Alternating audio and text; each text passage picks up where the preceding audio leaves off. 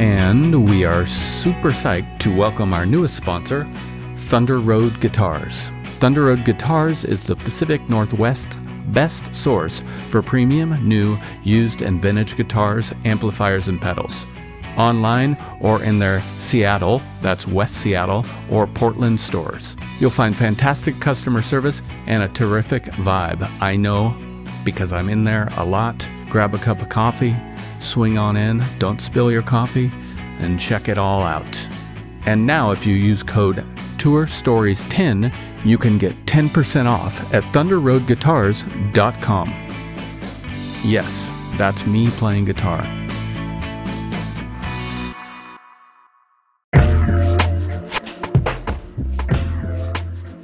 Hello, big news from our friends over at DistroKid. They now have an app. This app works on iOS and Android, of course, and it's available in the Apple Store and Google Play stores and all the stores where you buy apps. Go check it out. It's got a lot of cool features. You can upload new releases. You can get notified when you've earned royalties. Awesome.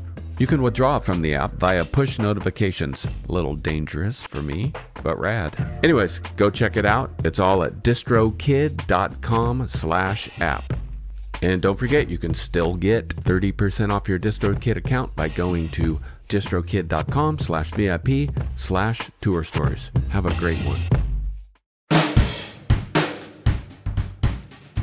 And we continue to celebrate our friends and partners over at Isotope, and we got some big news for you. The gold standard of audio repair, RX11, is coming in May. In the meantime, you can buy RX10 now on sale and get RX11 absolutely free when it's released. Tour Story listeners get 10% off by using code FRET10. That's FRET10. All at isotope.com. That's IZOTOPE.com. Hello, Tour Story listeners. Thank you for your continued support and welcome to Season 4. I'd like to take a second to thank our friends and sponsors over at Isotope.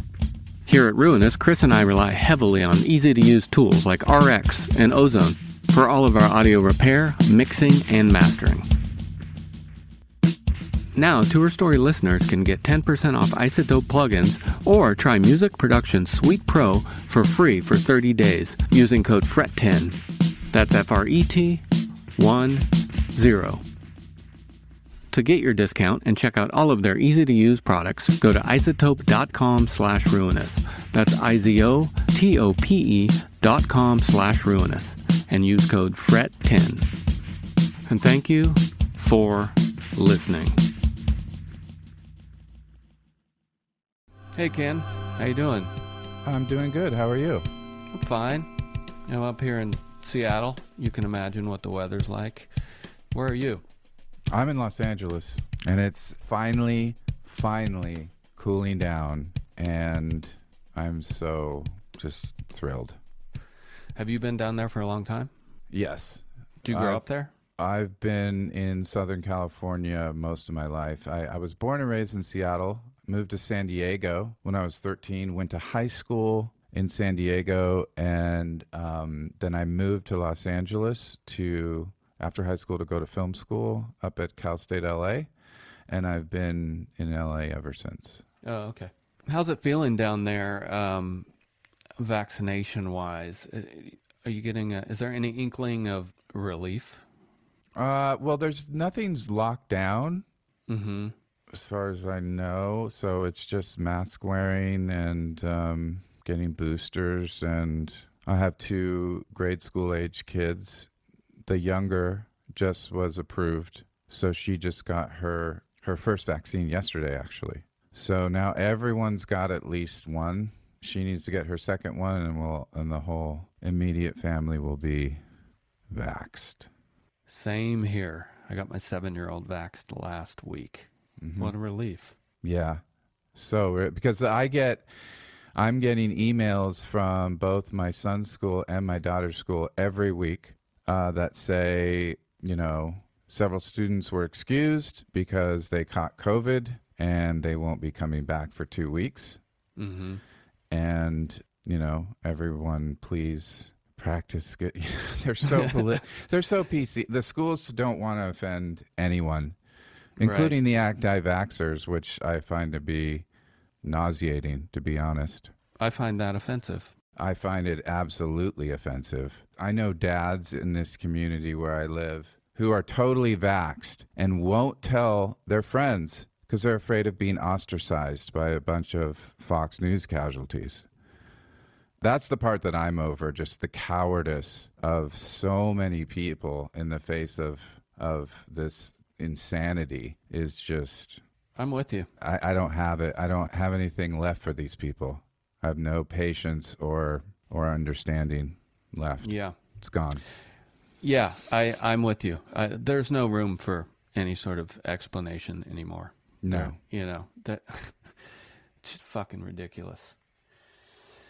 Given all this, I know that you made a wonderful record, Wild Type Droid, I'm assuming over the last couple years or within that time frame.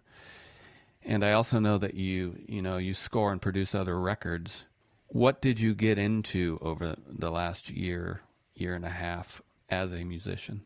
The Wild Type Droid record was just about a year because really we've sort of formally started it in August of 2020. There was sort of individual sketching going on between... I know I was doing some sketches a little bit before that, but basically we started... We booked out the studio in August 2020 for a month, basically, and just improvised for weeks there. And that became the foundation for the album, basically. We kind of took those recordings, spun them into... pick the best parts or pick parts that, were attractive to us and tried to spin those ideas into full songs. And that's... 3/4 of the record is that process, basically. So, it was like we did this improv. We brought all those recordings back to my place. I think there was probably, this is like the fall of 2020 between the election and the insurrection. So that period was just me alone, basically, and poring over that material and watching the news. Right. And kind of like sending things to the other guys and saying, hey, we got some cool ideas here. I don't think really Greg and I dove into working together here until the beginning of 2021. And then we really kind of hunkered down here in my studio and turned those rough ideas into what you hear on the finished album. And then there were also a few other songs. As usual, Greg and I also do work apart, and we'll bring songs in and present them to each other and say, hey, do you think this would work on the record? What is your vibe on it? And so there are 3 or 4 of those too. Did you have any anxiety over the past few years of not being able to work or tour, or did you find the break a relief? No, I didn't find the break a relief. I definitely have been stressed out ever since Trump won in 2016. I've been, been pretty stressed. I think to a certain point you acclimate to that level of stress. That's just funny to me that sometimes you just wake up in the morning, you read a headline, and no matter how insane it is, you still go in the kitchen and make yourself breakfast. Right. And go about your day. I don't know. I think, some people are in some serious denial. I feel like I'm in denial too. I really do. I feel like when Trump lost, a lot of my friends were like, okay, we can breathe easy. Right. I am not one of those people. I am definitely not one of those people. I'm more stressed. You are. Uh-huh. What do you imagine is going to relieve that stress in the next, say, 5-10 years? I don't see anything really on the horizon at this point. You don't? No. Unfortunately, I think things are going to get worse.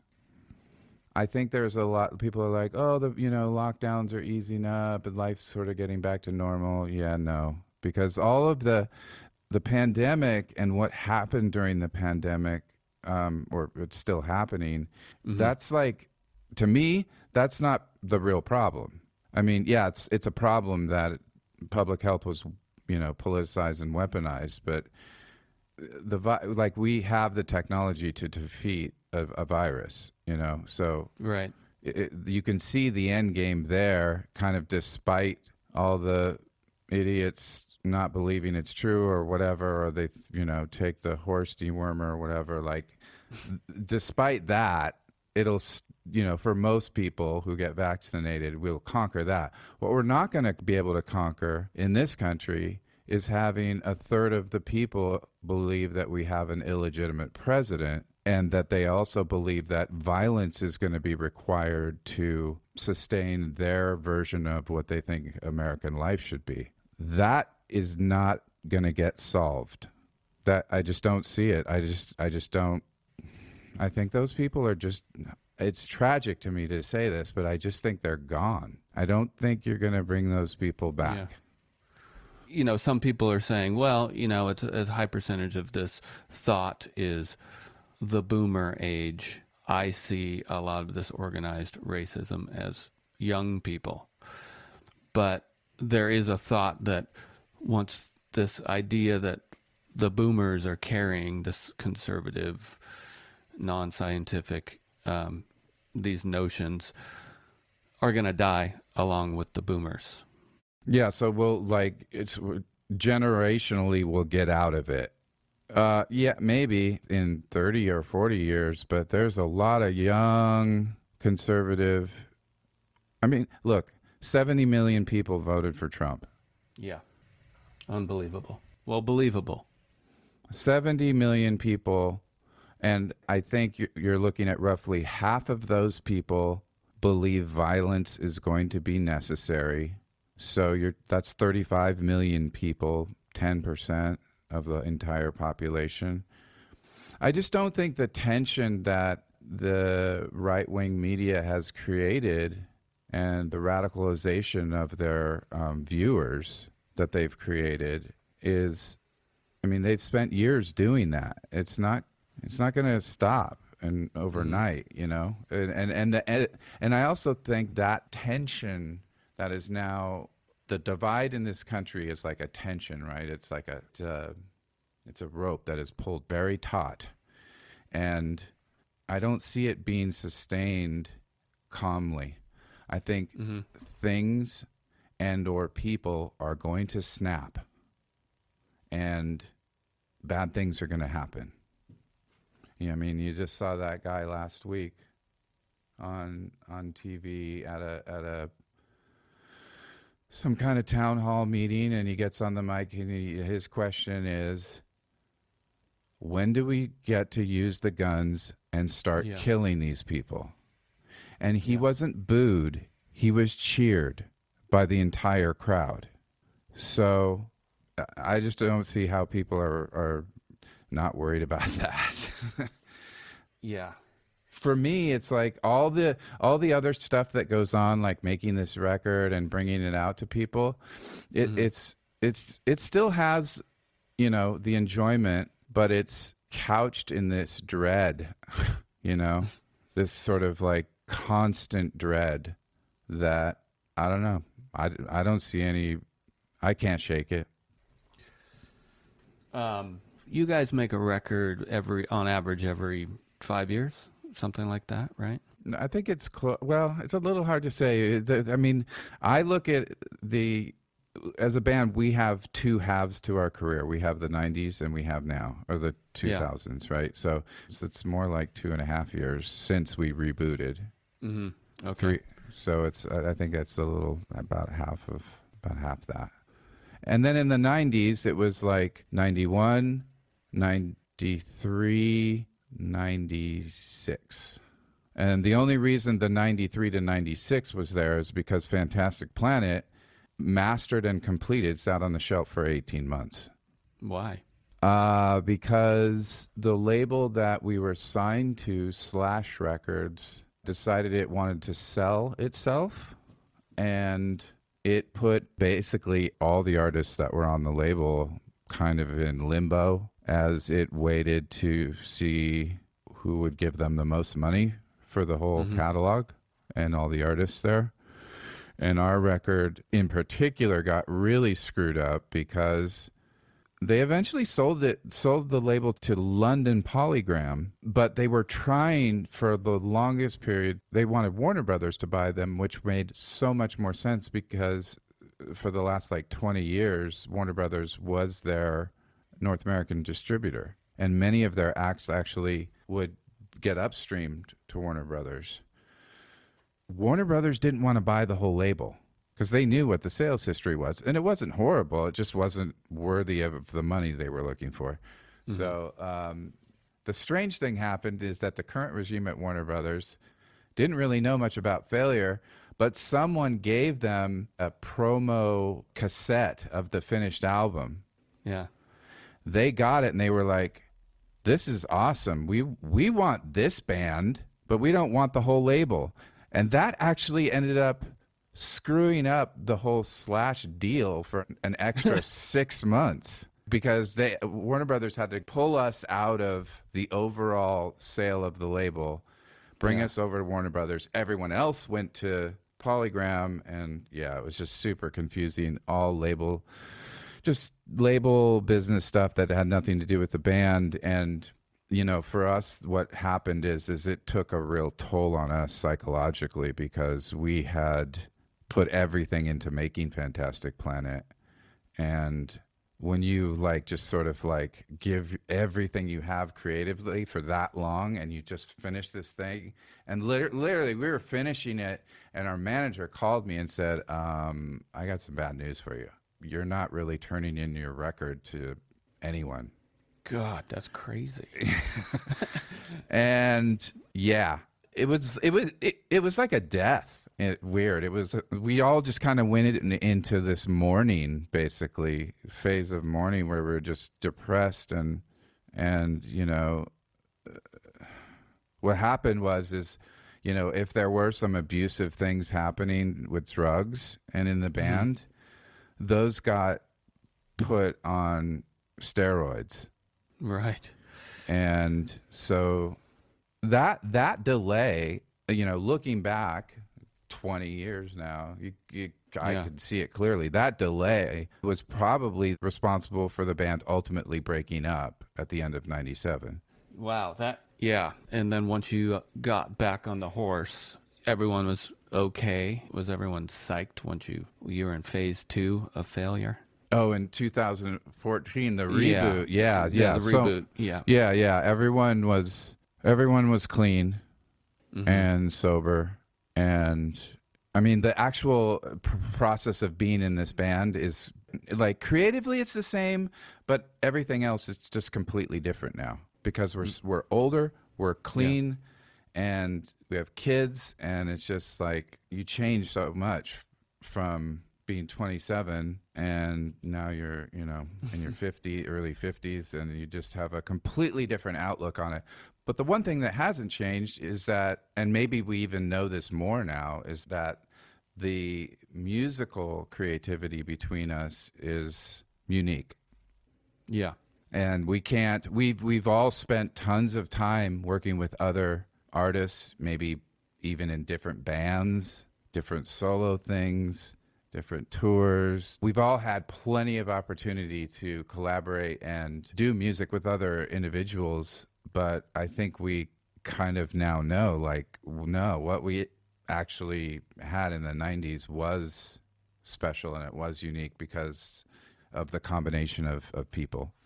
Yeah, and it's still being delivered in this new record for sure. And for me, I'm a musician. I'm, and an interested, not critical, but deeply interested listener. And I can feel you guys playing together.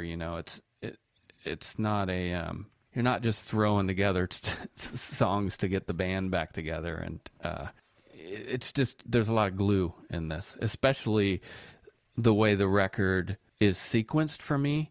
I know a lot of people are largely making singles, etc. right now. That's not news. But I had the privilege of listening to your entire record several times, and it's really surprising how perfect of a LP it is to listen to.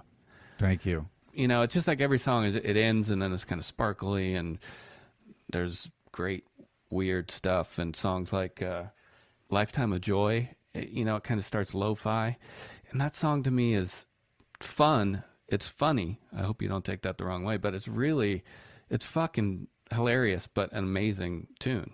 Mm-hmm. And it's like the shortest actual song we've ever put out. Yeah. That I think, you know, there's such a clear ageism in the business. You know, we've experienced it for sure. Having radio people come up to us and just saying, "Look, man, it's not going to happen." I mean, we're not even listening to it. I mean, we don't play bands who are in their 40s. I mean, that's we just don't do that. Like, it doesn't really matter what the songs are like or what the sound of the band is. So, and that's fine. I get that. I totally understand that. But the reason I bring it up is because I don't think we could have made this record in our 20s. I mean, right. The core of the sound, yes, we kind of discovered that, and it's the way that, you know, Greg and I just kind of relate harmonically is the core of the sound. And sure, that was in the 90s. But to me, like what you're saying, the way the sequence works and the way the songs just kind of flow, there's a lot going on there that may seem like it's just like, you know, it's just happy accidents or whatever, but it's not. I mean, it's not. No, it doesn't.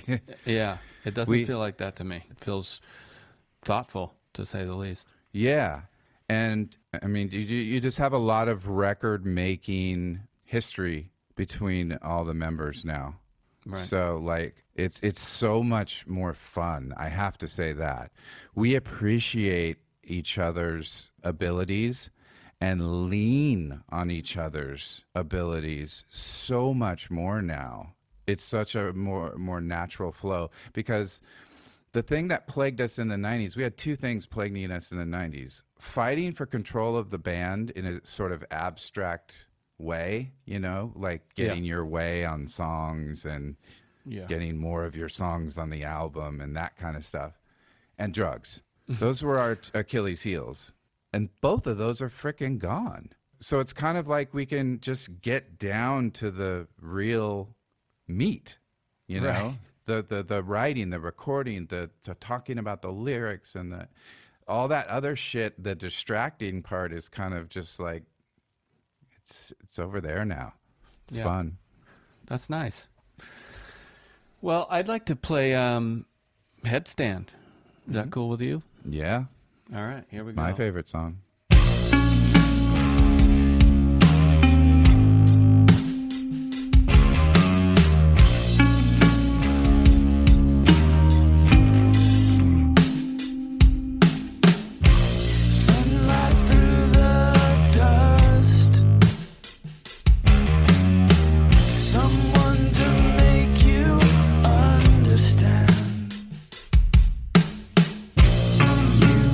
Ask the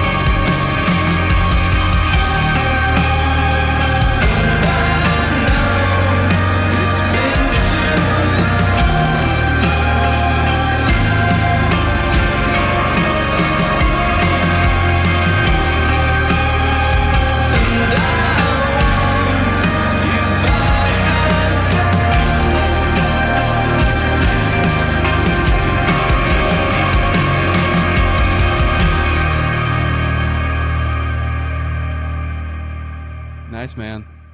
Thank you. Again, it's a great record. That's the single that's been out.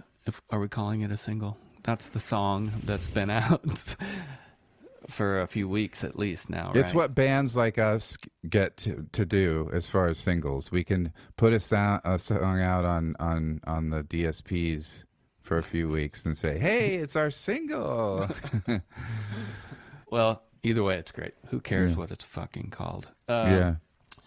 So we kind of know the larger process. You described the larger process of getting these songs together. And I did hear someone at 606 told me you guys went into 606 and tracked. Yes. Uh-huh. How was that? I've tracked there, and it was so fun. Yeah. It's a great studio. It's amazing. I mean, the live room. My whole thing at this point is you can have such a incredibly functional studio in your house on a computer.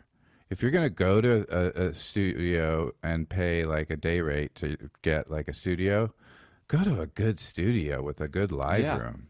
You I'm know? with you. Yeah. That has an acoustic sound that you just can't get in any other way. And that was one of the things that really appealed to me about Dave Grohl's studios, that he spent a lot of time, money, and research on building that live room so that it has the sound that it has. And as soon as we walked in there and just, did the clap, and you're just like, and then Kelly started just pulling snares out and hitting the snare in the room. It's just like, okay, this is going to be fun. I mean, how could it not be a great studio, right? I know. Yeah. I mean, he's one of the best drummers in the world. Had his drums recorded by some of the best producers or engineers. I mean, the guy knows his shit. Yeah. Like, and you brought up a good point, which if you're I'm a drummer largely. Mm-hmm. In the past 10 years, every once in a while, it's like, well, we got everything recorded but the drums, or the idea of the drums. Let's go somewhere. But a million times we've just gone to a place where we can be louder because drums are loud, and it's a shitty room. It's just a place that you can track the drums. Mm-hmm. Why not spend some dough on a good sounding room? Especially if you're going to do drums as an overdub. Yeah. Right? If you're camping out and writing and like, how we did Fantastic Planet and how we did The Heart is a Monster, which was all of us basically camping out and writing. The writing was as big of part of the process as the actual tracking of the finished drum parts. That's a different process. But on this record, we did, well, I actually need to qualify that because it's a bit of a misnomer to say that all the drums on the record were done as an overdub. Because, for instance, the drums on Headstand are all from the original improvised sessions of August 2020. Oh. Okay, so really probably only 5 or 6 drum kits performances were recorded at 606 because we felt like the drums that Kelly played in the original improv had a magic to them that just had something that was pointless to try to recreate because we knew we liked it so much, and we had also built the rest of the structure around those. Yeah. So it's like we knew going into the 606 sessions, we're not going to even touch A, B, and C because those are done. Right. Yeah. But I'm not feeling good with the drums on Submarines. Like drum wise, that was the biggest improvement because that one went from like heavily edited and time stretched drums from the improv sessions to giving up on those, and during the writing process had to move to MIDI drums. Mm-hmm. Because we wanted to change the tempo and change a couple parts and move things around. Then we come full circle, go into 606. Kelly's now heard everything and kind of at the journey that Greg and I took the song on. And he's like, okay, I know what to do. And it was like, boom, yes. Yeah. The thing about MIDI drums for me, I mean, I've spent some time doing it. I've released quite a few things with MIDI drums, where it sounds like a drummer. But the thing that's really hard to recreate is that undulating wash of cymbals in the room.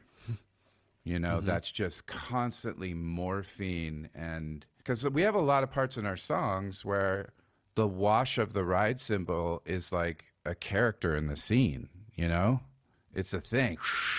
Just to have that laying over the top.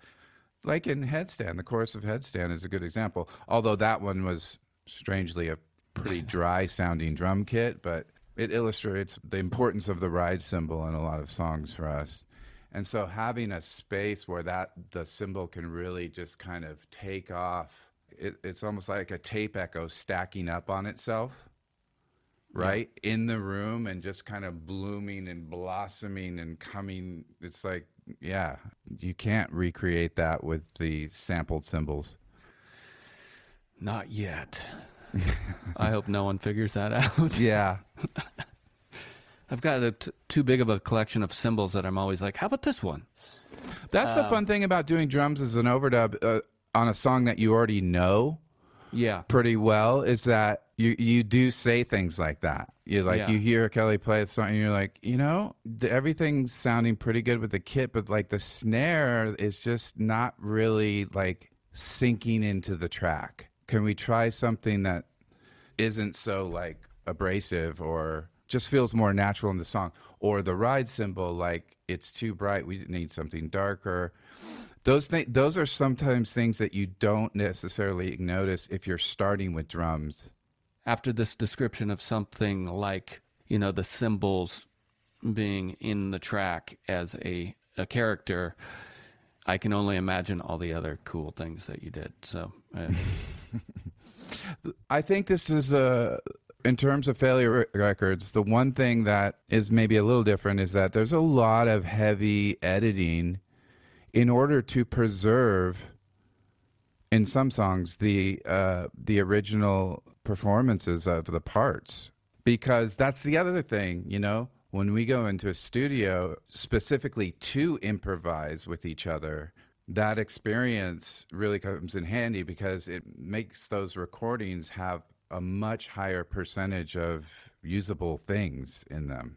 So when I got all that stuff back to my studio and started listening to it, I was just like, holy mackerel, this is like, there's like an album in here. If I just wanted to spend the time, I could just edit out an album. Right, yeah. Some of the moments musically where it's just the three of us playing what we think might be a verse or something ended up being pretty freaking usable. Or we'd only have to replace one person's part. Uh-huh. And that's the case with Headstand. The drums and all of the guitar are from the improv jams. The only thing that's redone is the bass and the vocals. Have you used this much improvisation in writing before? No. Do you think you'll use it again? Yes. Yeah. Yes, because I think we were all kind of just happy with the results. And at the end of the day, I mean, like a lifetime of joy that you mentioned, I mean, that is 100% all from the improv, the vocals, everything. Like, and it's just like, it's just a cool moment, It's just a cool thing that happened. We captured it, and it breaks up the kind of more studio, multi-layered things, What I like about this record is that we get to show off our studio chops, and there's lots of vocal harmonies and cool stuff like that. But like, we also are showing off that we can just play as a trio. Yeah. I also like on that particular song, you could kind of hear the environment that we're in. It doesn't sound like something that's been, like string noise and stuff that you could mute in a mix. Sure. Yeah. We just left it in because it felt cool. Yeah. You create these environments and they're inspirational. They just are. Yeah. What are you listening to right now? Are you listening to any music? Anything new to you? No. To be honest, I just have had so little time. I have too many plates in the air right now. I have, I'm doing this YouTube channel. I'm making music videos for Failure. I just haven't had a whole lot of time to dive into new music. I'd be honest, like when I get in the car between like, doing a Failure mix, working on, some cool band that's hired me to mix or do something or consult on something. And then I get in the car to drive my kid to, soccer practice. I'm just going to give my ears a break, for a second, talk to my kid. It's just like at this point right now, I'm looking forward to a tour. Yeah. Because that's touring for me in my personal life is where I learn about new music, because I'm locked in a bus with a bunch of cool people that know about cool music. That's where I'm generally finding out about new music. And do you have anything in the books for touring for 22? We're going to announce it I believe in January. Okay, great. Yeah. All right, so we'll be able to see you somewhere. Yeah. Oh, yeah. Sometime soon. All right, man. Well, it was nice to talk to you. Likewise. I want to tell you one more thing before we go. Okay. You and I were both in a band called The Replicants at the same time. Really? But ours had a K in it, as in Kant, the philosopher. Okay. And it's more of a joke, but it at the same time in the 90s. It was at the same time, yeah. Okay. Yeah, wow. Just want to let you And know. you were doing originals. We were doing originals. Okay. I'll send it to you. Yeah. All right. Well, take care. If you travel safe. Cool, man. All Thanks. right. Take it easy. Bye. You too. Bye.